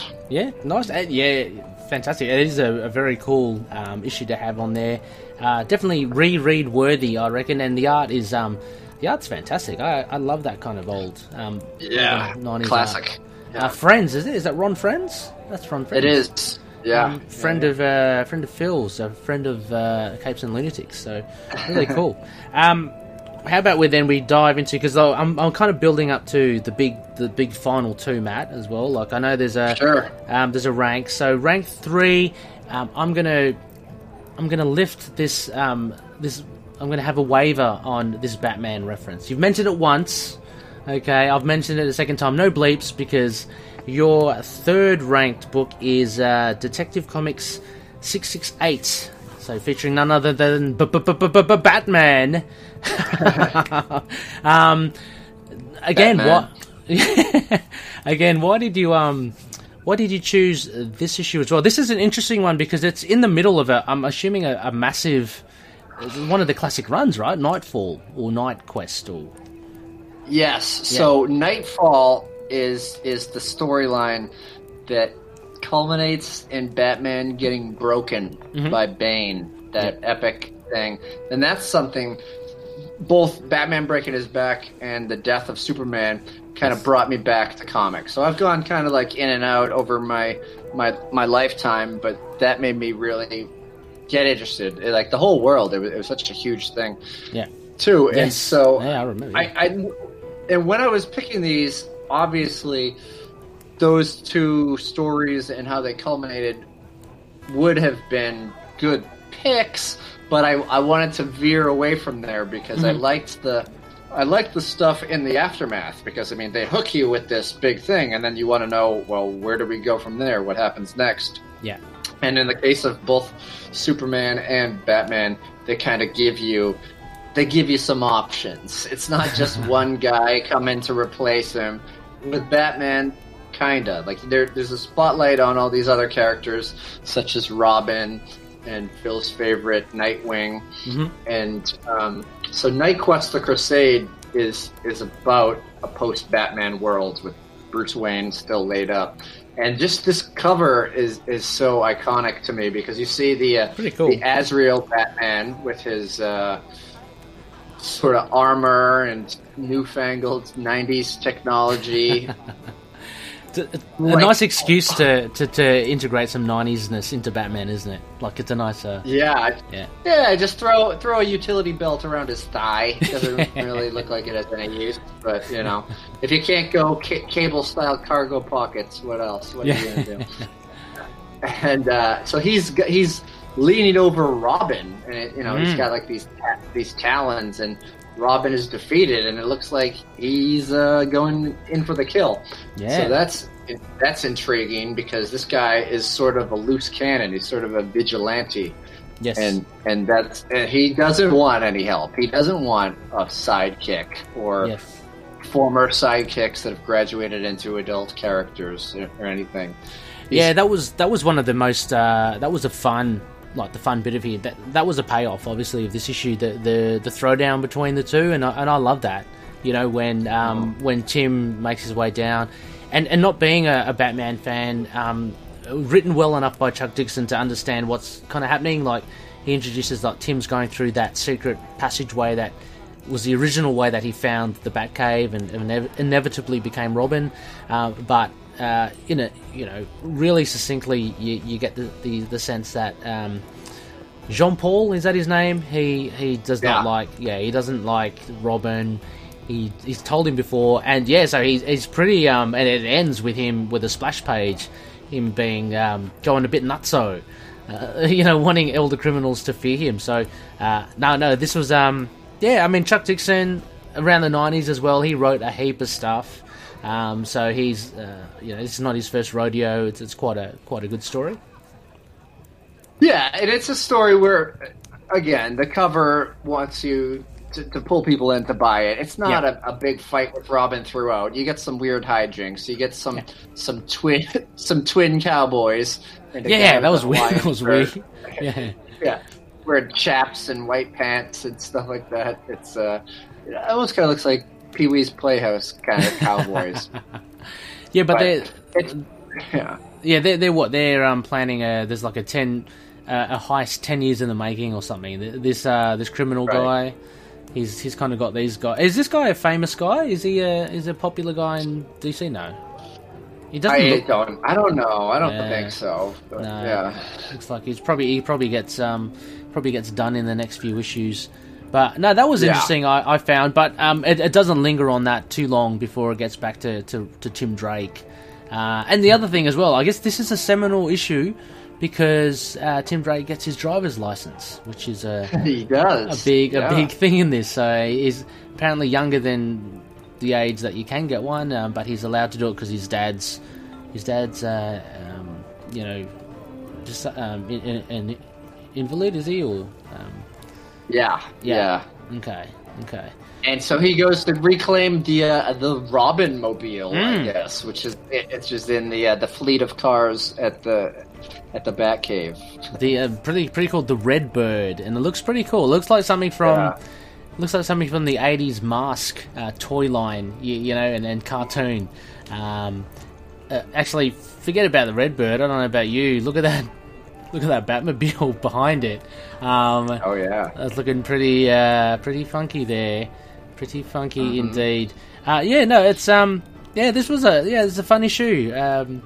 And yeah, I can see what you mean. It's a bit hard to, with one issue, then how do you encapsulate, you know, if you did love the Nightfall, the Night Quest, the Night's End run, how do you encapsulate it? So you got to pick one. This was sort of at random, sort of by the cover, but upon rereading it, one thing that is kind of funny and topical today is we see like this sort of a sleazy movie producer office trying to get Crocky the movie off the ground. Yes, you know, capitalizing on Crocodile Dundee, most likely. But he gets a phone call of someone pitching a life story of a master criminal. And it's a man in the shadows with long hair and a very creepy smile. It's autobiographical. It's the Joker. He's the Joker. He's pitching the Oscar-winning film Joker. Maybe that's Joaquin Phoenix in the shadows there. Yeah. He even has the hair. I want that Oscar. He's saying. So that's right. I forgot about that. There was yet another thread that Dixon chucks into this issue. So there's a lot happening in this issue, but I think it's well balanced, essentially, and the main crux of it, which is the cover, and thank God that the cover this time. Well, this cover reflects what happens inside. You know how many times comic books have misleads. But yeah, we do get a throwdown there. Are you a fan of Azrael, or is that partly why, or no? I was. I think that I had that just rebellious teen in me where I was like, oh, this is a Batman that's not afraid to do what it takes. You know, not like I was pro murder in comic books, but it did kind of take me out of it in terms of like some of these heroes. You know, you see it in the Avengers a lot. They're like, no, we don't kill, and it's like, this guy's a mass murderer. You know, you gotta. It's okay. Sometimes there can be an exception, but I like the suit, and I liked Azrael sort of being a lone wolf, and I didn't think it was going to be forever when I was reading it. I didn't think this is going to be Batman for sure. From now on out. But but I was along for the ride. Yeah, sure. I mean, these days it's funny because like the comic book fan is a lot more savvy to these tricks that their writers pull. But what they've done now is like, say for instance, Wolverine, like, you know, they've killed him, he's died. But then he's dead for like a good 4 years. But you know, he's coming back. But you're still waiting. It's like, shit. And then before you know, it's like, for 4 years. Okay, he's finally back. So there are different ways. But yeah, you're right. Around this time, you know, the status quo would always come back to it before you know it. So, so Detective Comics, I was just thrown a bit there, Matt, because I've got it down as Detective Comics, which it is, but I was having a look at the front cover and there's a big Batman on the front. It's like, oh, hang on, is this a Batman issue? No. They've obviously used that instead of Detective Comics as well to make a big selling point. But yeah. So cool. All right. Well, so those are your ranked 4 and 3. We can't stay here too long amongst the gods in Asgard, so we have to keep on moving. So what I think we'll do, Loonies, is that we're going to jump off to another quick little break here from another one of our fellow collective members. And when we're back, look, we're not going to bother Khonshu. Matt and I will make our own way to another location for Matt's final 2. So, catch you then.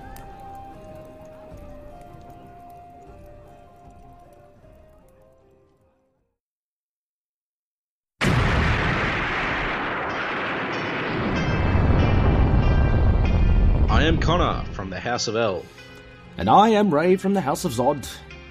We are two of the many survivors of Krypton's destruction, and we have made our home in Australia, and dare I say, have become Australians, for better or worse. But we have also decided to read Superman comics, read Superman books, watch Superman shows, cartoons, movies, basically everything Superman, and from an Australian perspective as well. Whether you're a seasoned fan, like me, or whether you are coming in fresh, wide-eyed and wanting to learn more like me, then this podcast is for you. Join us for our bi-weekly adventures available on all good podcast catchers. So just search for Last Sons of Krypton, a Superman podcast. We'll be coming to you from Australia or some cosmic dimension, wherever we are that week. Up, and away.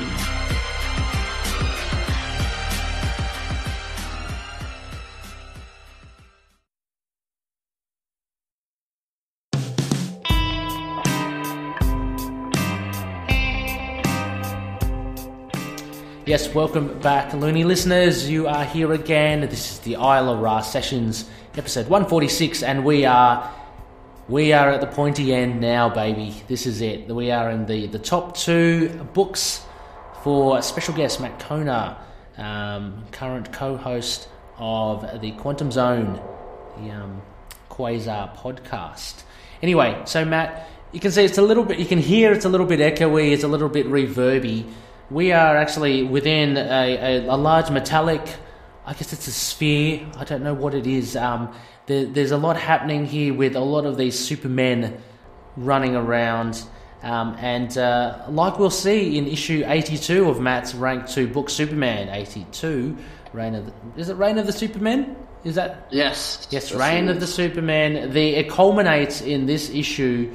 We're stuck in this large metal ball. We've just got to, make our way through it. Make sure we don't get bloody killed by the by Henshaw stuff. But anyway, as I'm alluding to, Superman 82, Matt, this was a cracker. I thought. I mean, I found this really, really fun to read as well.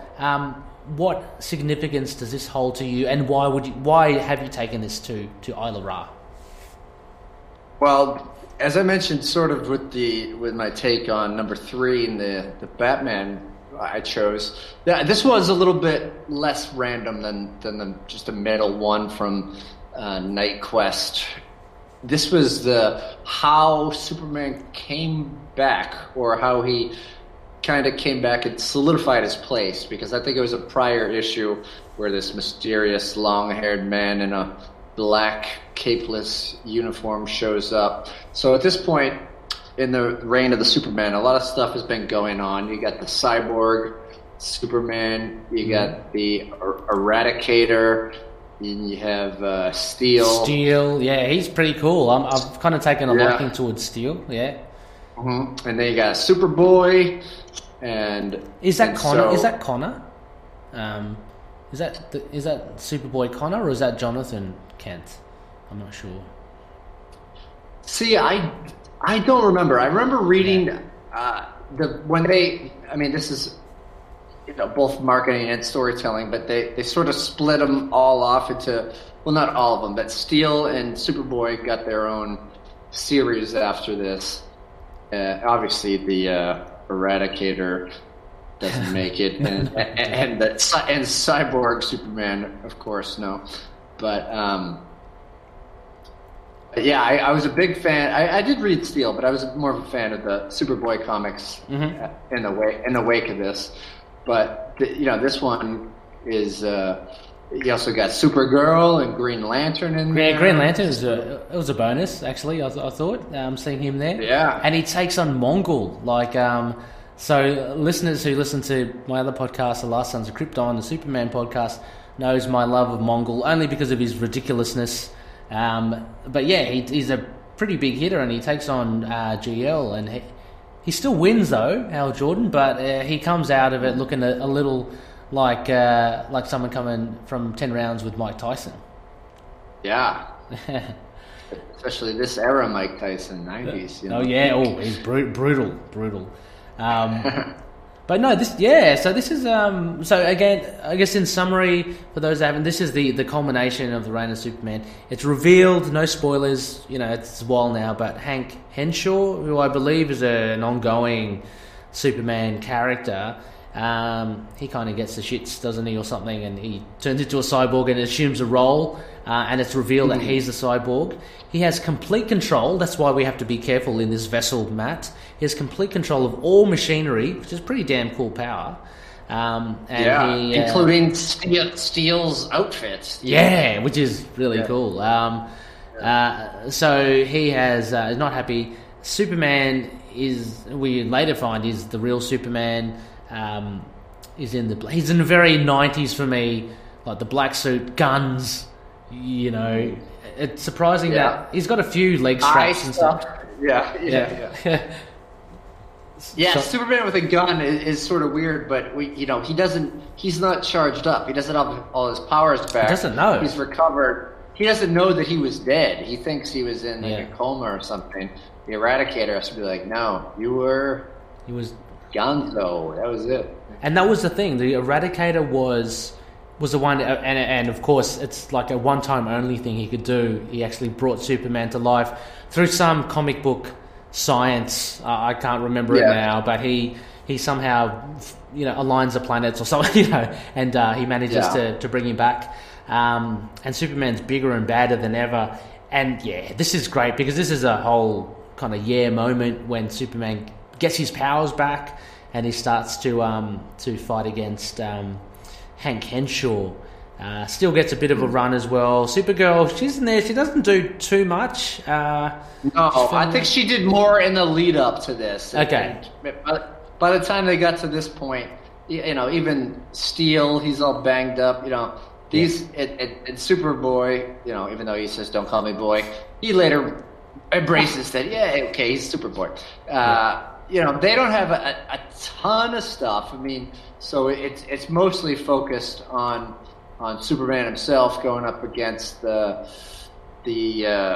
cyborg version, Henshaw. Yeah. So it's pretty cool because I mean, there's this. Okay, so for Patroni's as well, and Matt, there's this panel there where Henshaw creates a face out of like just the surface of the metal inside the ceiling, and he's kind of following them. I just love how he's kind of almost like within this realm. He's like omnipotent in the sense that he can just control any of the surfaces, and he really does a number on Steel, which is pretty cool. Steel's just like a normal guy, right? He's like Iron Man. Is that right? He's just a guy in a suit. Yeah. Okay. Yeah. Yep. So I'd worry about him. He ends up kind of almost without his suit, so that he doesn't have much going on there. But no, this was a really fun one. Are you a big Superman collector? Like, I mean, obviously this is one of your four, but so do you collect Superman now, and have you? I don't really collect a ton of new comics like in general, but I did. But I'll buy the landmarks. I bought the big Action Comics. 1000. Yeah, 1000. I buy Detective Comics 1000, and I still keep up, but I still occasionally dip my toe in there. Dip my toe, and I chop my toe off and I throw it in there. Yeah. But I really enjoyed specifically around this time, because there's just like Spider-Man, there's a multitude, and Batman, there's a multitude of different Superman titles. But I really liked the one that was started in 1987, just the self-titled Superman book. Okay. So it was kind of neat. I was kind of neat that this one culminated in that story and whatnot. Yeah. But I was for sure a big Superman fan, a son of Krypton, if you will. Yeah. Well, I mean, you certainly picked the big guns for your books here, Matt. So just a quick recap: you've got the Mighty Thor, albeit Eric Masterson, but he's still Thor. So Thor, you have Big Thor. Yeah. You have Actually, this is funny. This is a bit of a running thread. You have Batman. Not really Batman, though. It's Azrael, but as Batman. So those two at least. We have Superman here, the return of Superman. So the real Superman has been away for the whole issue, but he comes back at the end. So that's a funny kind of correlation between the three. It is. It's like, do I only like sugar substitutes? Do I not like sugar? You know, I'm a vegetarian. I eat a lot of fake meat. So maybe, I like.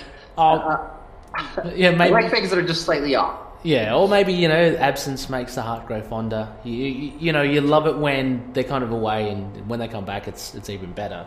I'm not sure. But also, anyway, so let's get into your final one. Rank number one, I think you dropped the name there. Another big gun of the big two as well. Just before we get into that, in this metallic, but we'll see some drones here, Matt. They're causing havoc. They've obviously spotted us. We've just been perched on the ledge here. Now you do have your quantum bands with you, right? So can you how about you okay, I don't know. I'm going to shoot something.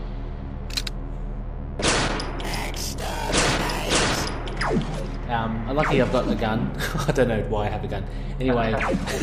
you have a gun with a cyborg's head in it? Yeah, that's it. But you've got some quantum bands on, Matt. Why don't you just quantum jump us to the quantum zone, and let's just look at our last book. Bloop, bloop, bloop. I don't know what sound a quantum jump is, but...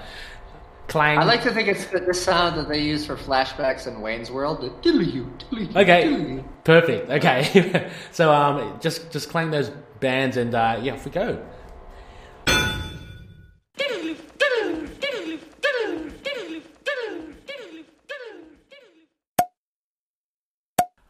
Alrighty, we are here in the quantum zone, Matt. This is our last one. This is the number one, rank number one, big gun number one. Beats Superman, beats Batman. Incidentally, I just wanted to say Moon Knight would never have his back broken. Anyway, so going further on, you have also Thor, number one. Massive issue. I love this. Amazing Spider-Man, 365. For those that don't know, let me just pull up. I've got the floppy myself, but I'm just reading digitally at the moment. Hang on. Oh, yeah, silly iPad. Anyway, it's the black holographic cover. So for those that don't know, I don't know. Were there any variant covers for this that you are aware of? I only know this one. So I don't believe so. But I know that around this time there were holograms across all the Spider-Man titles. I believe. Okay. I know there was a green Web of Spider-Man with a hologram in the middle. Maybe a blue Spectacular Spider-Man. I don't know if they did that with just Spider-Man, no type, no adjective. Yeah, but okay. Oh yeah, that title. Yeah, which actually links a little bit into this because there's the Lizard and there's Calypso. So any loony listeners that are Spider-Man fans, you probably know what I'm talking about. But we have big guns here: David Michelini, Mark Bagley. On the creative team here. This is a big 30th anniversary issue. Amazing Spider-Man 1962 to 1992. There's 1, 2, 3, 4, 5, 6. Let's say 6 segments, and then you got some. Then you got the letters page, and then a special preview at the end. But there are 6 distinct sections here. The main one to do with the Lizard. But Matt, why this one? Why 365? It is a big issue. It's a good one to pick. But what significance does it have to you? So I was a subscriber to The Amazing Spider-Man at this time. Yep. And I remember getting this in the mail, and this is before the internet or even, Marvel Age existed, but I wasn't really reading it.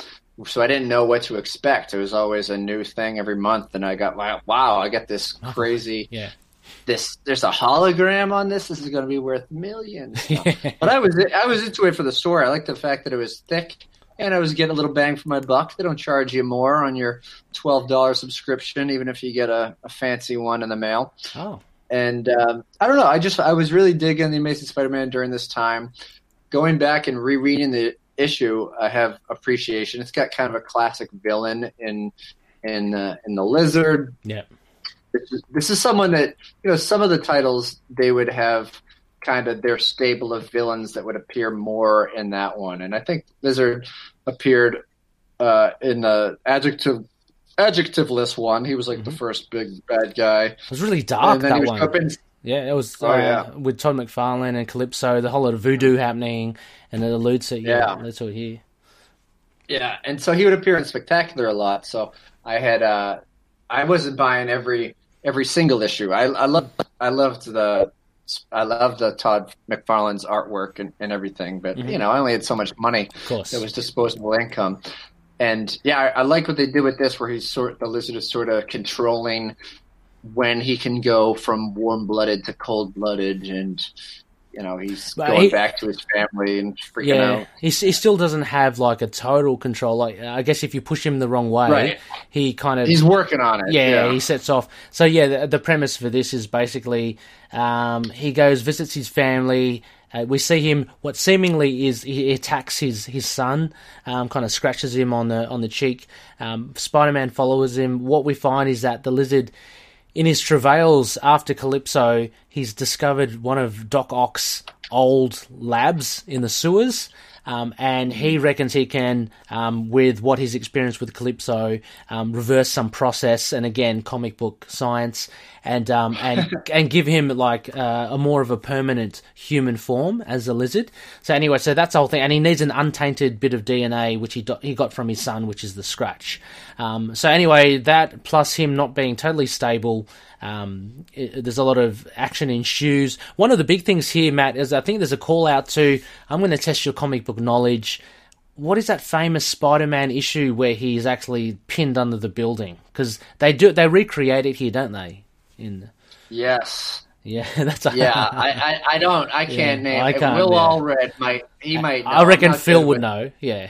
I'm not good with the numbers and stuff like that, but I feel like that might have been when we had like his cosmic powers or something, but it's probably earlier than that.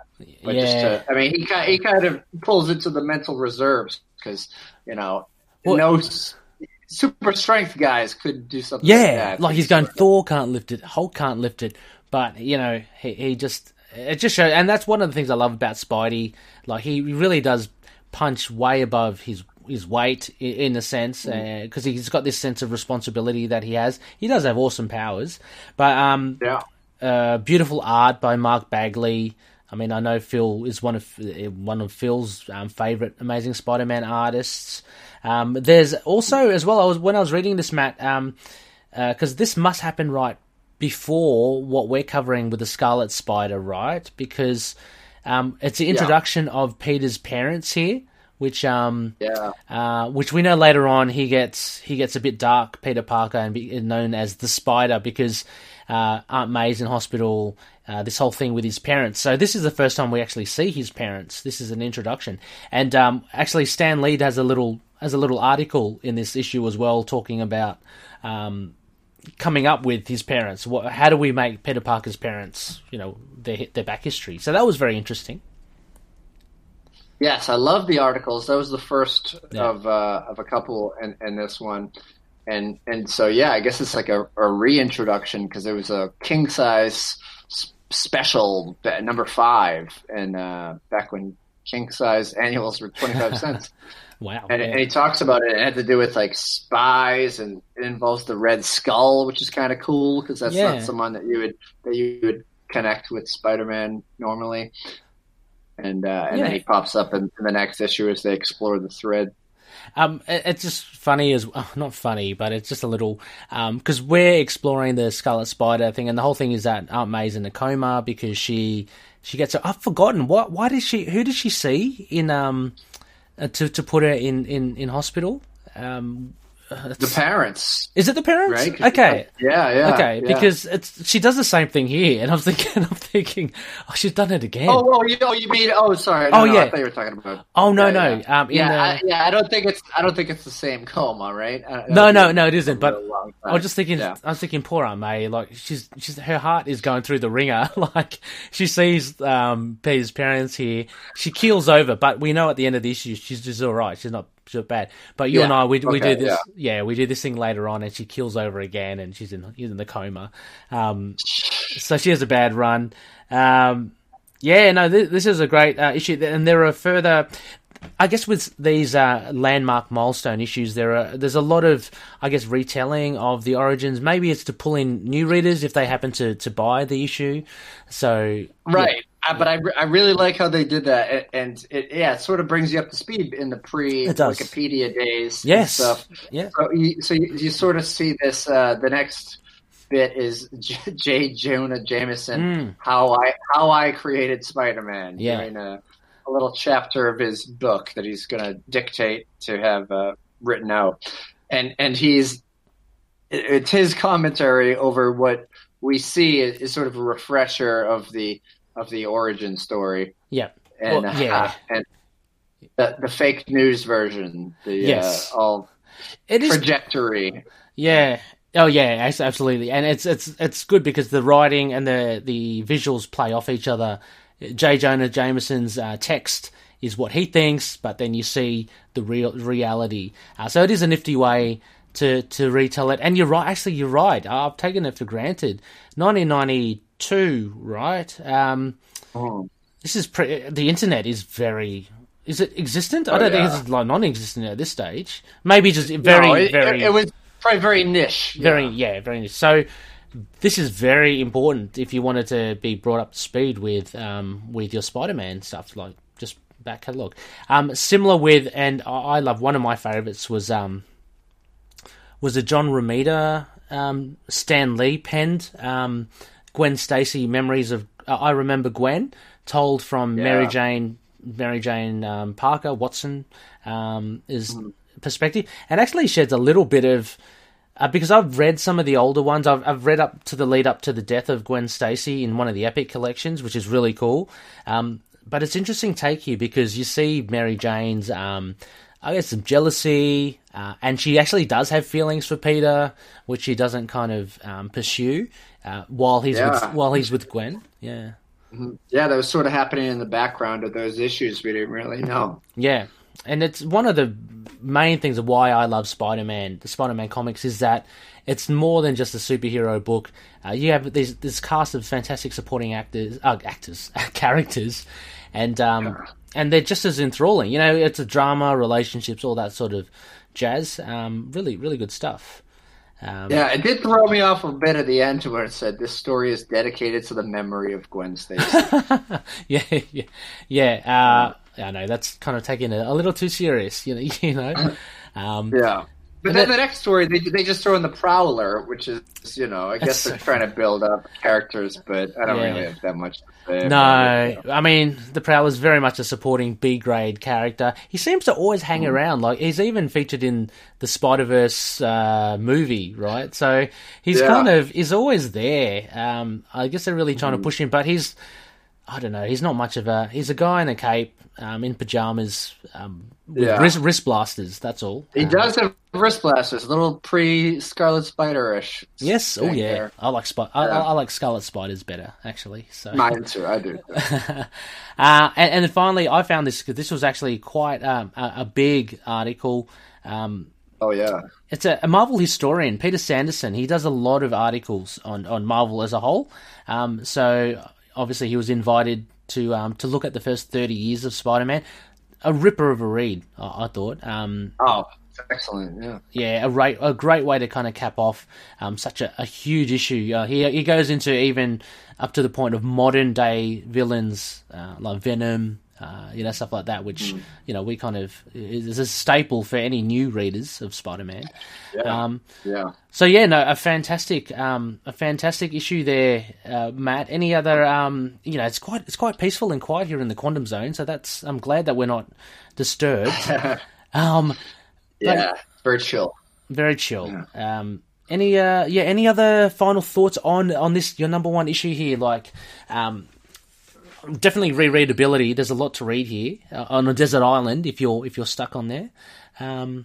But it gives you little snippets like within that essay about the first 30 years. You see a little Mysterio, you see a little Green Goblin, and of course Venom, like you mentioned. Yeah. So there's a lot of fond Spider-Man memories that I had since I read it so much, and I've got some epic collections too. And there's just even in the present day, there's this whole, and I love the letters page. People arguing about whether or not Cardiac is a formidable foe or whatever. Yeah. But I just love the way that they summed up Spider-Man. And as a kid, that was just a little bit of bonus knowledge. I mean, I probably thought, all these words, but I was getting so much bang for my buck. And some of my favorite old comics to read now are the Marvel Ages, which are sort of magazines that have like these long features and stuff like that. So that sort of reminded me of that. Yeah. If I was on a desert island, I would love to have some Marvel Ages with me, but that's another podcast, probably. Well, it's a fantastic pick. I couldn't pick it better myself. Just a quick reminder to our patroonies right now who are maybe watching the video.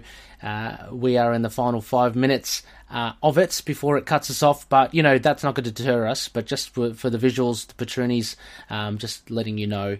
Anyway, but that's timely because we are towards the end here, Matt. I just wanted to thank you so much for taking the time and for going through your Desert Island books, your Isla Ra books. They're awesome reads. And just one final thing I wanted to say about the Spider-Man one. There's so many great artists, like you mentioned, Todd McFarlane, Eric Larson, Sal Buscema, but Mark Bagley. I mean, just the sheer content that he's released in Marvel over the years. He really is a classic Spider-Man artist. So, this is a really nice issue to have as your top. One of your top 4 Desert Island books. It's very much the Spidey that I always look at or think about when you say Spidey. So very, very cool. And I could use the Prism cover, the hologram, to shoot off sun rays and signal to boats to pick me up. So, actually, that's very smart. So they can rescue me. Shine it in the captain's eyes as he's driving past in his boat. A huge thank you, Matt. It's really good. Thanks once again for taking the time.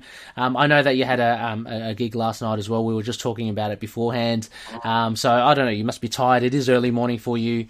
But before you go, would you mind maybe telling the Loonies where they can find you if they want to hit you up with just some feedback or some more suggestions or questions about your Absolutely. And you could see me do another gig on a separate on a similar webcam setup. At Matt Kona, MATTKONA. That's what I'm the at symbol in front of on the majority of Instagram, Twitter. I'm on Facebook. You can find me. Guy with the beard. That's me. If you're not watching the video part. But I'll do gigs online. I got some old videos on YouTube. I should probably put some old ones up. Dig into some of the old Comics Coming Up podcasts if you want. Maybe I'll bring that back. And this was so much fun, Ray. I really had a good time chatting with you and rereading and going over some old memories. Good time, man. Too easy having you on here. It was really good. Just also as well, definitely check out Matt's previous podcasts as well. But also check out 2 others: the Quantum Zone Quasar podcast, which you can find on the Capes and Lunatics. Just search Capes and Lunatics. We'll have the links all in the show notes.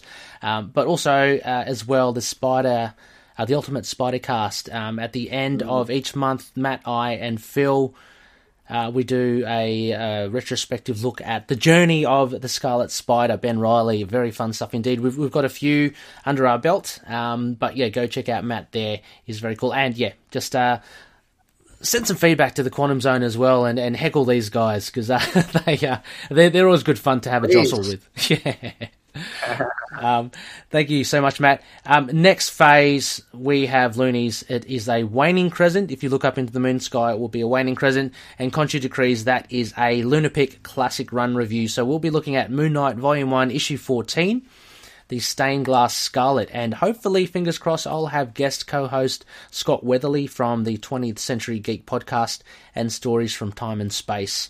Very cool. Matt, I've got to get you onto these podcasts as well. I'm sure you would love it. Stories from Time and Space, very much sci-fi oriented. And 20th Century Geek, just basically pop culture, but really fun stuff. Awesome. Yeah, Scott's really cool from the UK. So check that out. That will be out next week. Also, as well, Loonies, we are part of the collective.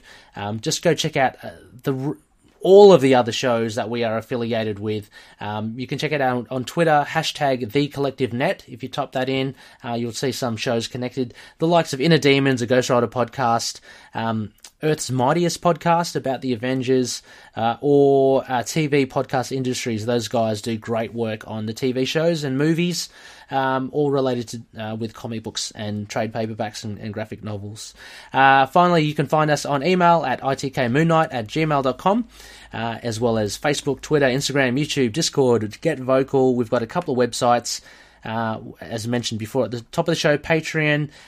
Also, want to mention our sponsors, Hello Headphones. Empowering gamers to do their best. And we're on Podchaser as well. It's a very cool platform with it's like a feed for all your favourite podcasts. I know that we are off the feed now, Matt, so that's okay. That's fine. The Petrunis, I'll have to just send them some hugs and kisses. And yep, so finally as well, just check all the episode, the podcast episode description for all the details. I'm going to chuck in all the references that Matt's made to what made him become a stand-up comedian, how he got into comics. If you're interested in any of those name drops that Matt has given in the show, just check out the show notes. So once again, a huge thank you, Matt. I'm assuming a big cup of coffee now for the rest of the day. A bit of a lovely, maybe another little cheeky Tom Collins, if you can squeeze it in between breakfast and lunch. I gotta track that weird magical citrus mix down someplace. Yeah. And with that, Loonies, may Conchu watch over the denizens of the night. Catch you later.